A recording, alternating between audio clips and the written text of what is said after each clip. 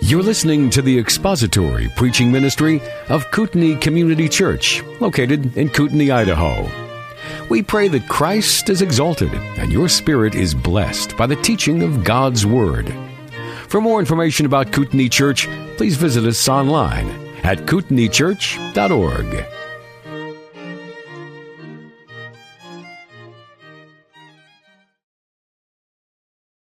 I want to welcome you all to Kootenai Community Church Adult Sunday School.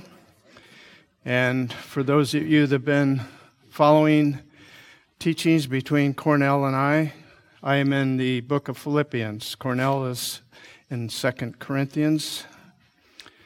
We are now beginning chapter 4, and we'll be looking at the first 3 verses, which is Paul giving some true encouragement to all those in the body of Christ. Before we begin, I'd like to open in prayer. Heavenly Father, we just thank you for this time to gather collectively with your people. And Father, we just ask this morning that you would guide us into your truth. And I pray, Father, that you would illuminate these truths in our hearts through the power of your Holy Spirit. And that you would be glorified as we teach, as we lift up our song and praise to you, and as Jim preaches. We just pray that you would be glorified and that the body of Christ would be edified. We just give you thanks now, and we ask this in Jesus' precious name. Amen. Well, Paul, in this final chapter, there is much to be gleaned, and let's just look at the first 3 verses. I'm reading out of the New American Standard.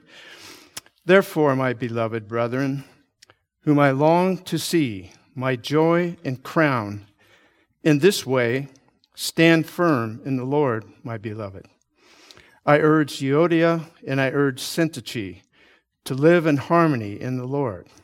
Indeed, true companion, I ask you also to help these women who have shared my struggle in the cause of the gospel, together with Clement also, and the rest of my fellow workers, whose names are in the book of life. Well, at the beginning of this, Paul once again is exhorting these believers whom he loves deeply. And as we look at the opening verse in chapter 4, I think also of a passage in Thessalonians in which Paul wants them to stand firm in the Lord. He is concerned always about the stability of the churches that he was over. And to the Thessalonians, which most consider as exemplary church, he says this: "Now we really live if you stand firm in the Lord." Now he penned that in 1 Thessalonians 3:8. And then in his second letter to Thessalonians, he says this: "So then, brethren, stand firm and hold to the traditions which you were taught, whether by word or of mouth or by letter from us." That's in 2 Thessalonians 2:15. We know the apostle was giving critical admonitions as there were so many false teachers who were constantly trying to ensnare believers with their false teaching. In the Apostle Peter's first epistle to the believers who were scattered, he gives this admonition: "I have written to you briefly, exhorting and testifying that this is the true grace of God. Stand firm in it." And then once again in 2 Peter 2:14, he warned the believers of false teachers who were enticing unstable souls in 2 Peter 2:14. So Paul begins our text this morning with, "Therefore, my beloved brethren, whom I long to see, my joy and crown, in this way, stand firm in the Lord, my beloved. As we look at this, Paul once again shows his deep love and affection for these Philippian believers. These believers to him were so close and so loving that he considered them his crown and joy. Remember, as he concluded chapter 3 with verses 20 and 21, he reminded all of us that we are citizens of heaven. And we have to understand, as a result of that, we should be pursuing Christ with all our heart and eagerly awaiting his return. That is when we all will receive our glorified bodies and remain with Christ for all eternity. Paul stresses in chapter 4 and verse 1 how believers can be spiritually stable. The many promises given throughout the New Testament of believers' security in Christ, as well as the eternal hope that we have, is something that should never give way to complacency or sin. We must realize that even though we are eternally secure, we should pursue Christ with all our hearts and holiness in our lives. Paul's words here, my beloved brethren, whom I long to see, he had a very unique relationship with these Philippians. This was the church which he planted on his second missionary journey, and he did so rather uniquely. In a dramatic way, Paul had a vision, and during the night, there was a man of Macedonia, he had a dream, standing and appealing to him and saying, come over to Macedonia and help us. When he had seen the vision, immediately we sought to go to Macedonia, concluding that God had called us to preach the gospel to them. This was in Acts 16 when Paul was given that commission. So many of the initial converts in Philippi were Jewish or Jewish proselytes. However, the Gentiles made up the majority of the congregation at the church of Philippi. They had such a deep affection for Paul, and when he was quite having difficulty in stages of his ministry, even though this local fellowship was poor, they still supplied Paul with all his needs. And as he was in prison in Rome when he wrote this letter, as well as the other 3 prison epistles, Ephesians, Colossians, and Philemon, he received a gift which was delivered by Epaphroditus. And remember at the first part of this letter in chapter 2, he had to send Epaphroditus back. He was ill, almost to the point of death. And yet the believers wanted to check on Paul. They hadn't heard from him in 2 years, or for a long period of time. They wanted to know how he was and if he had sufficient food and clothing. So they sent an envoy to him, which was no small journey from Philippi to Rome. In the first part of verse 1, Paul calls him my beloved brethren. This is a deep, affectionate love. The word beloved is the adjective form of the deepest and strongest Greek form for love. When Paul called them, his beloved, he used the deepest form of love that can be expressed. In chapter 1 of this epistle, Paul said this about the Philippians: I thank my God in all my remembrance of you always, offering prayer with joy in every prayer for all of you, in view of your participation in the gospel from the first day until now. For I am confident of this very thing, that he who began a good work in you will perfect it until the day of Christ Jesus. For it is only right for me to feel this way about you all, because I have you in my heart, since both in my imprisonment and in the defense and the confirmation of the gospel, you all are partakers of grace with me. For God is my witness, how I long for you with all the affection of Christ Jesus. So when Paul left for Macedonia, no one else assisted him and supplied for his needs except the church of Philippi. And again, a poor body of believers of little means. So not only did Paul begin this 4th chapter expressing his love and affection for these believers, but he also repeats that, my beloved brethren. He continues with whom I long to see.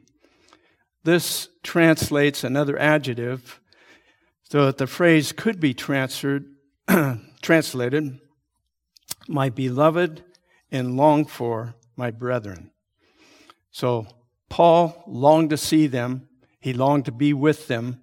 And so his desire was to be with them once again.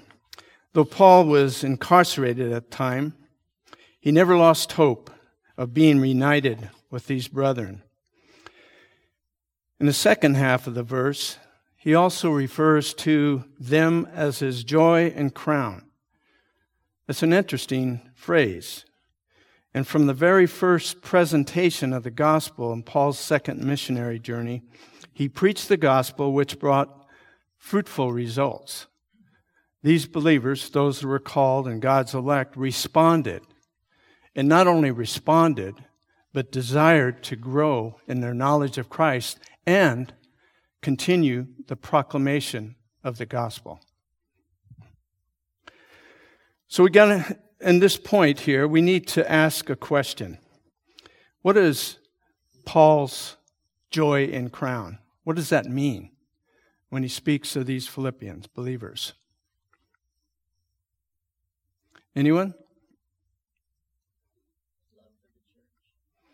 Okay, his love for the church. Okay. What about when he says, my crown? Does anyone have any input as to what that may be? Okay, good, Pat. Pat answered with, this is where Paul is recognizing the response that these individuals had to the gospel, and in glory, Paul will be with them and to be able to see the fruition of their salvation in glory with Christ. The word crown comes from the word Stephanos, which refers to the laurel wreath which was given to the victors at the end of the athletic events which were held in Rome as well as Corinth. It's similar to what trophies are given today for those that are participants in track and field events. The recipients of the gospel will be raised up on that day, and the fruits of Paul's ministry and labors will be evident to all when Christ returns. Paul did not run in vain, nor did he labor in vain. He speaks of that in chapter 2, verse 16 of the same epistle. So we can consider the question, what was it that made these Philippian saints Paul's joy? I think it was answered well by Pat when saying that he understood that the crown would be that of those who are in Christ, that receive Christ under his ministry, and will be his joy in eternity. But he has a unique relationship with this body. They have supported him throughout his ministry after his second missionary journey, and as they came to know Christ and he mentored them, he also knew them in a personal way. He knew the members of that body. So much so that when he concludes this third verse, as we'll examine, he knows that their names, or he thinks of them as their names being written in the book of life. We'll address that in a little bit. He continues on in this verse, and he says, in this way, stand firm in the Lord.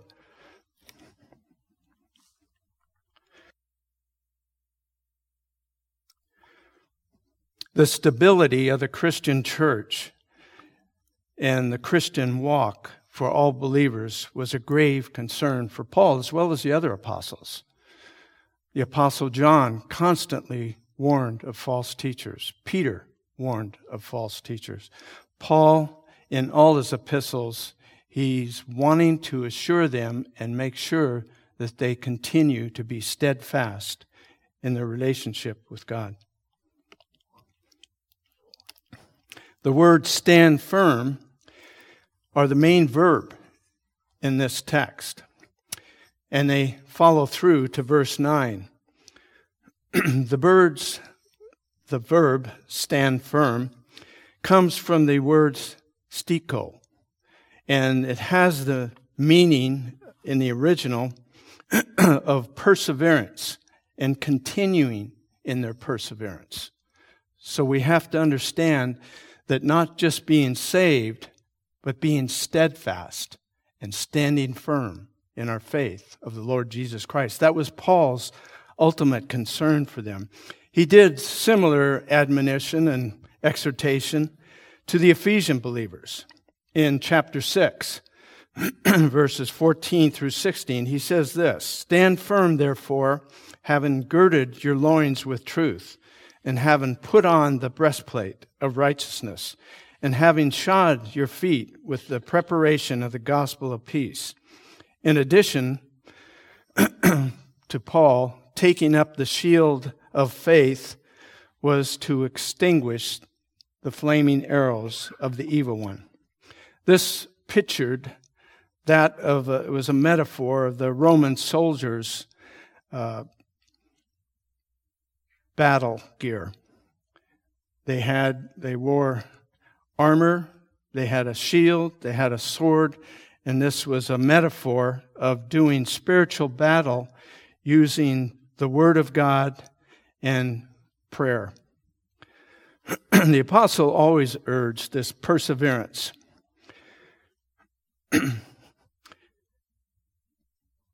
He goes on and work out, he said this in chapter 2, work out your salvation with fear and trembling, knowing that God who is at work in you, both to will and to work for His good pleasure.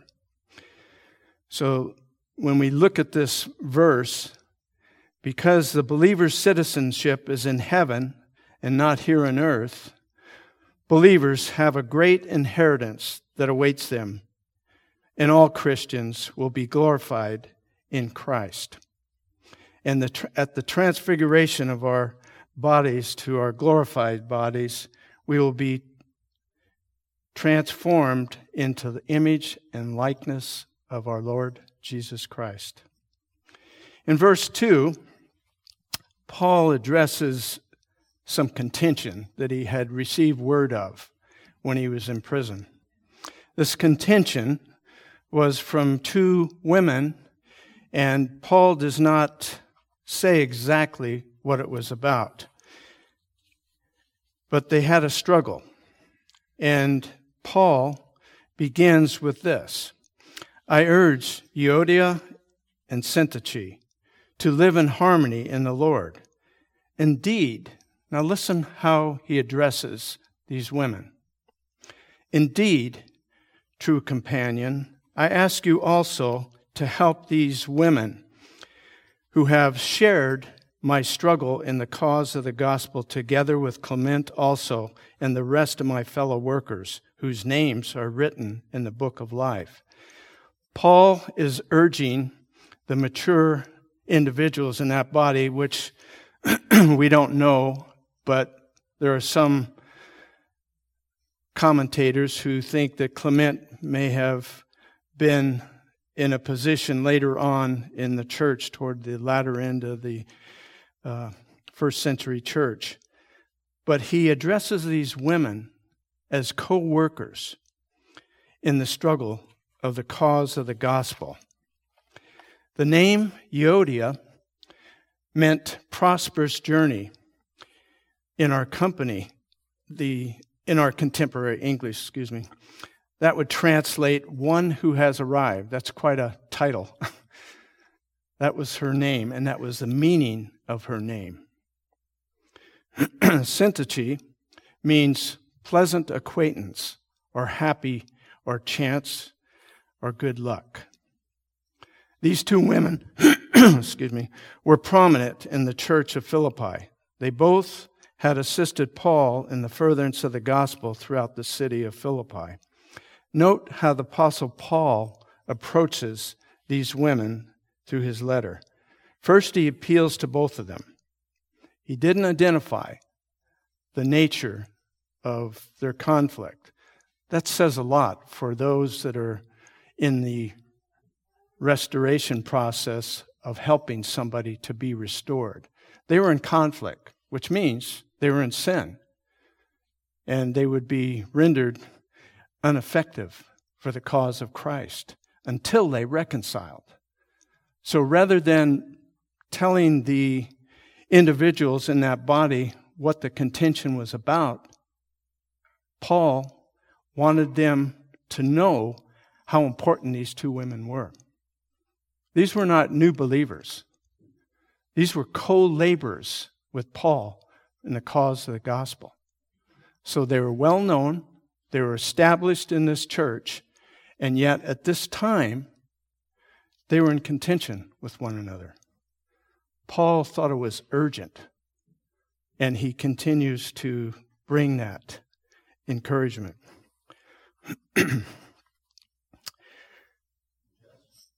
Yes, Ron.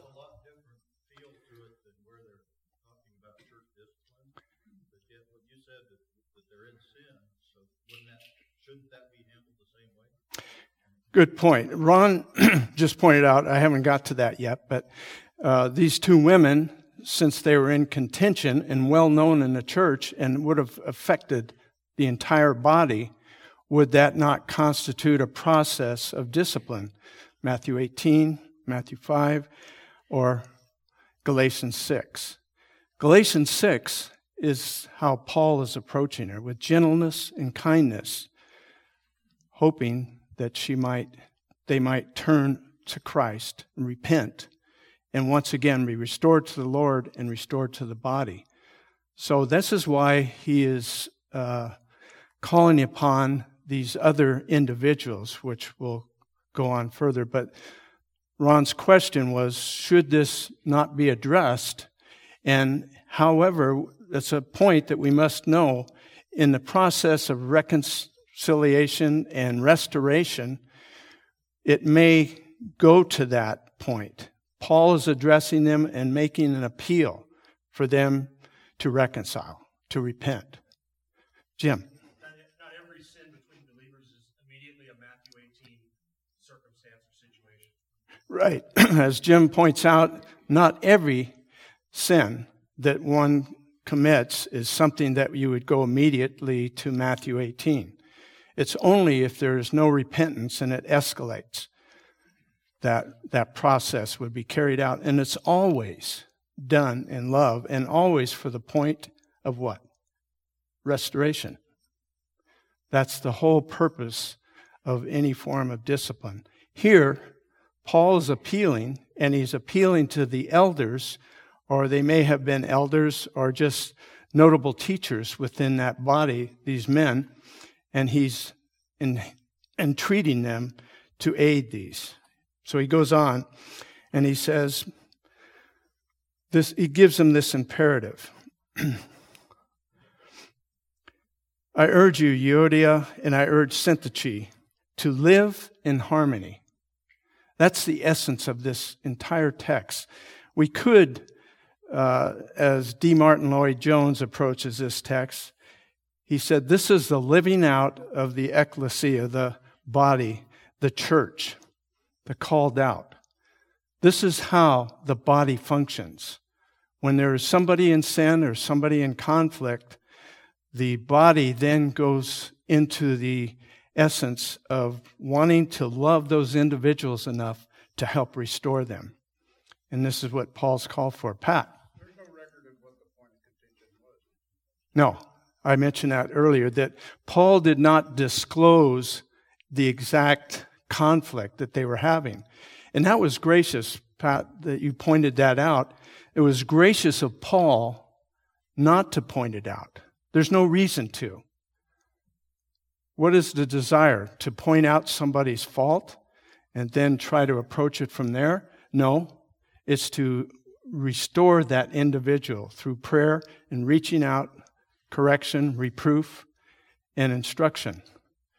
From there, if the individual doesn't repent, it progresses to where others are involved.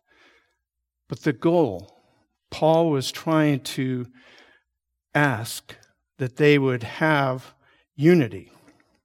So he goes on.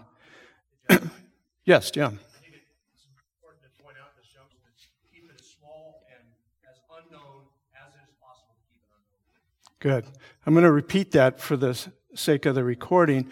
Jim points out a very important fact, that when we restore somebody and somebody's in sin, you don't bring in a large sphere of individuals.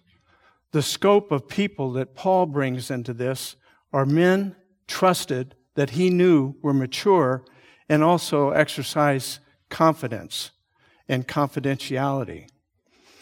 So when we have a situation like this, as Jim points out, it's important to keep the scope of people involved to as few as possible. Yes? This is a public letter to the church, but again, he did not disclose the nature of the issue, and he didn't address them. Pardon me?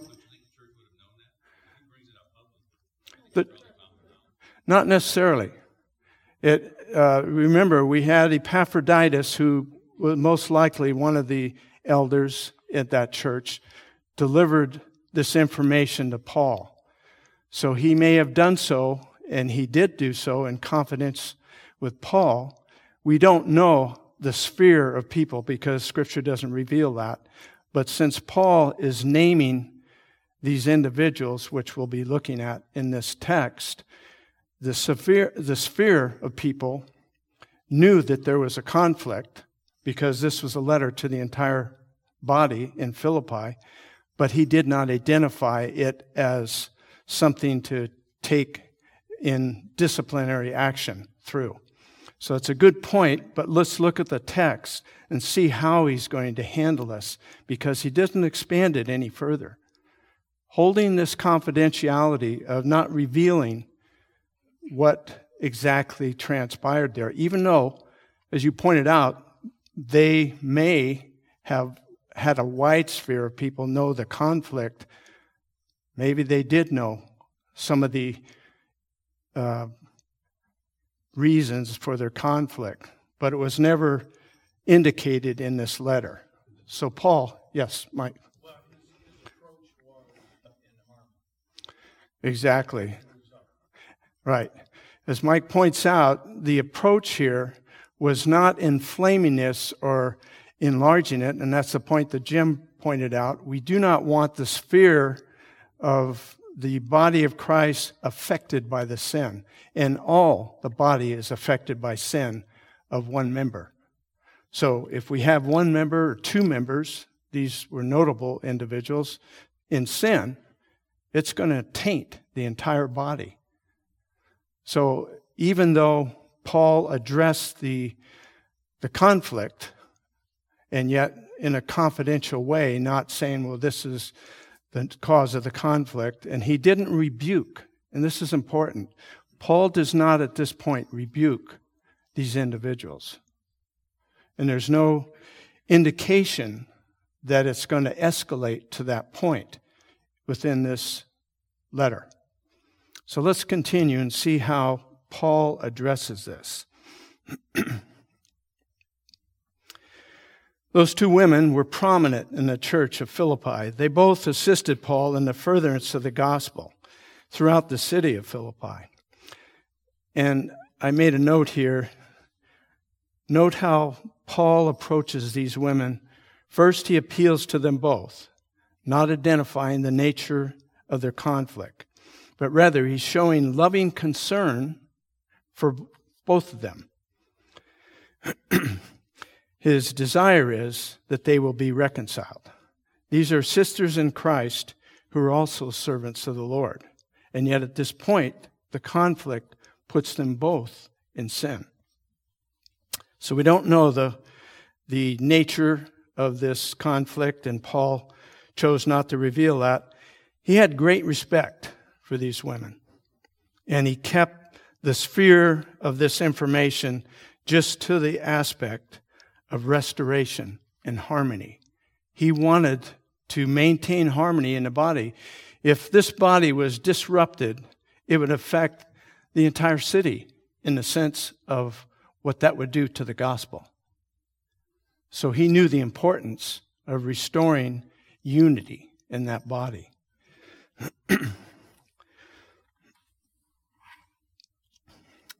Paul continues with the imperative to live in harmony in the Lord. There's times when conflicts are appropriate. For instance, when the truths of God's word are at stake. That's a time when there should be standing up for God's word and, if necessary, reprove and correct and instruct. So that would be done in love, in an appropriate way, but it needs to be done. If somebody is in error or not teaching the truths of God's word correctly, or omitting or adding to, then that's a time for addressing that issue. And I say conflict in the sense of resolving through the proper approach of Scripture. When Peter came to Antioch, it says this, I opposed him to his face, and he stood condemned. This is a brief account in chapter 2 in Galatians, which was taught a while back by Cornell.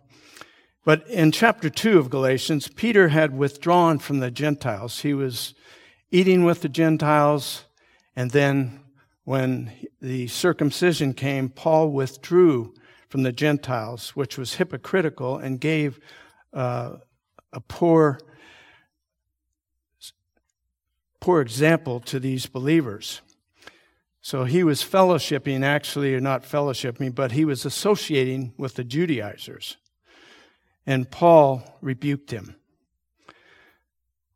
Paul's teaching would be brought into question. He was teaching the doctrines of grace, that were saved through faith by grace alone. And he was in opposition to the Judaizers. And yet Peter was with them and acting as if he was in agreement with them. So Paul rebuked him publicly. He had to in this instance, but he did so in love because he corrected the error and solidified the truths which he was proclaiming. So the conflict between his two women in Philippi had the potential to cause great strife within the body. The apostle demonstrates care and love because of Paul's great love for this fellowship. He knew that any source of contention would be between members would cause great harm. So the first thing Paul does at this point is to try to help these women.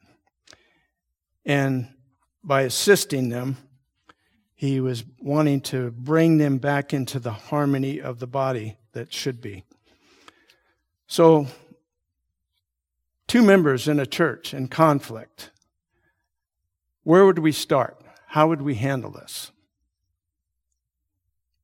Well-known members, mature believers, and yet a disagreement over something.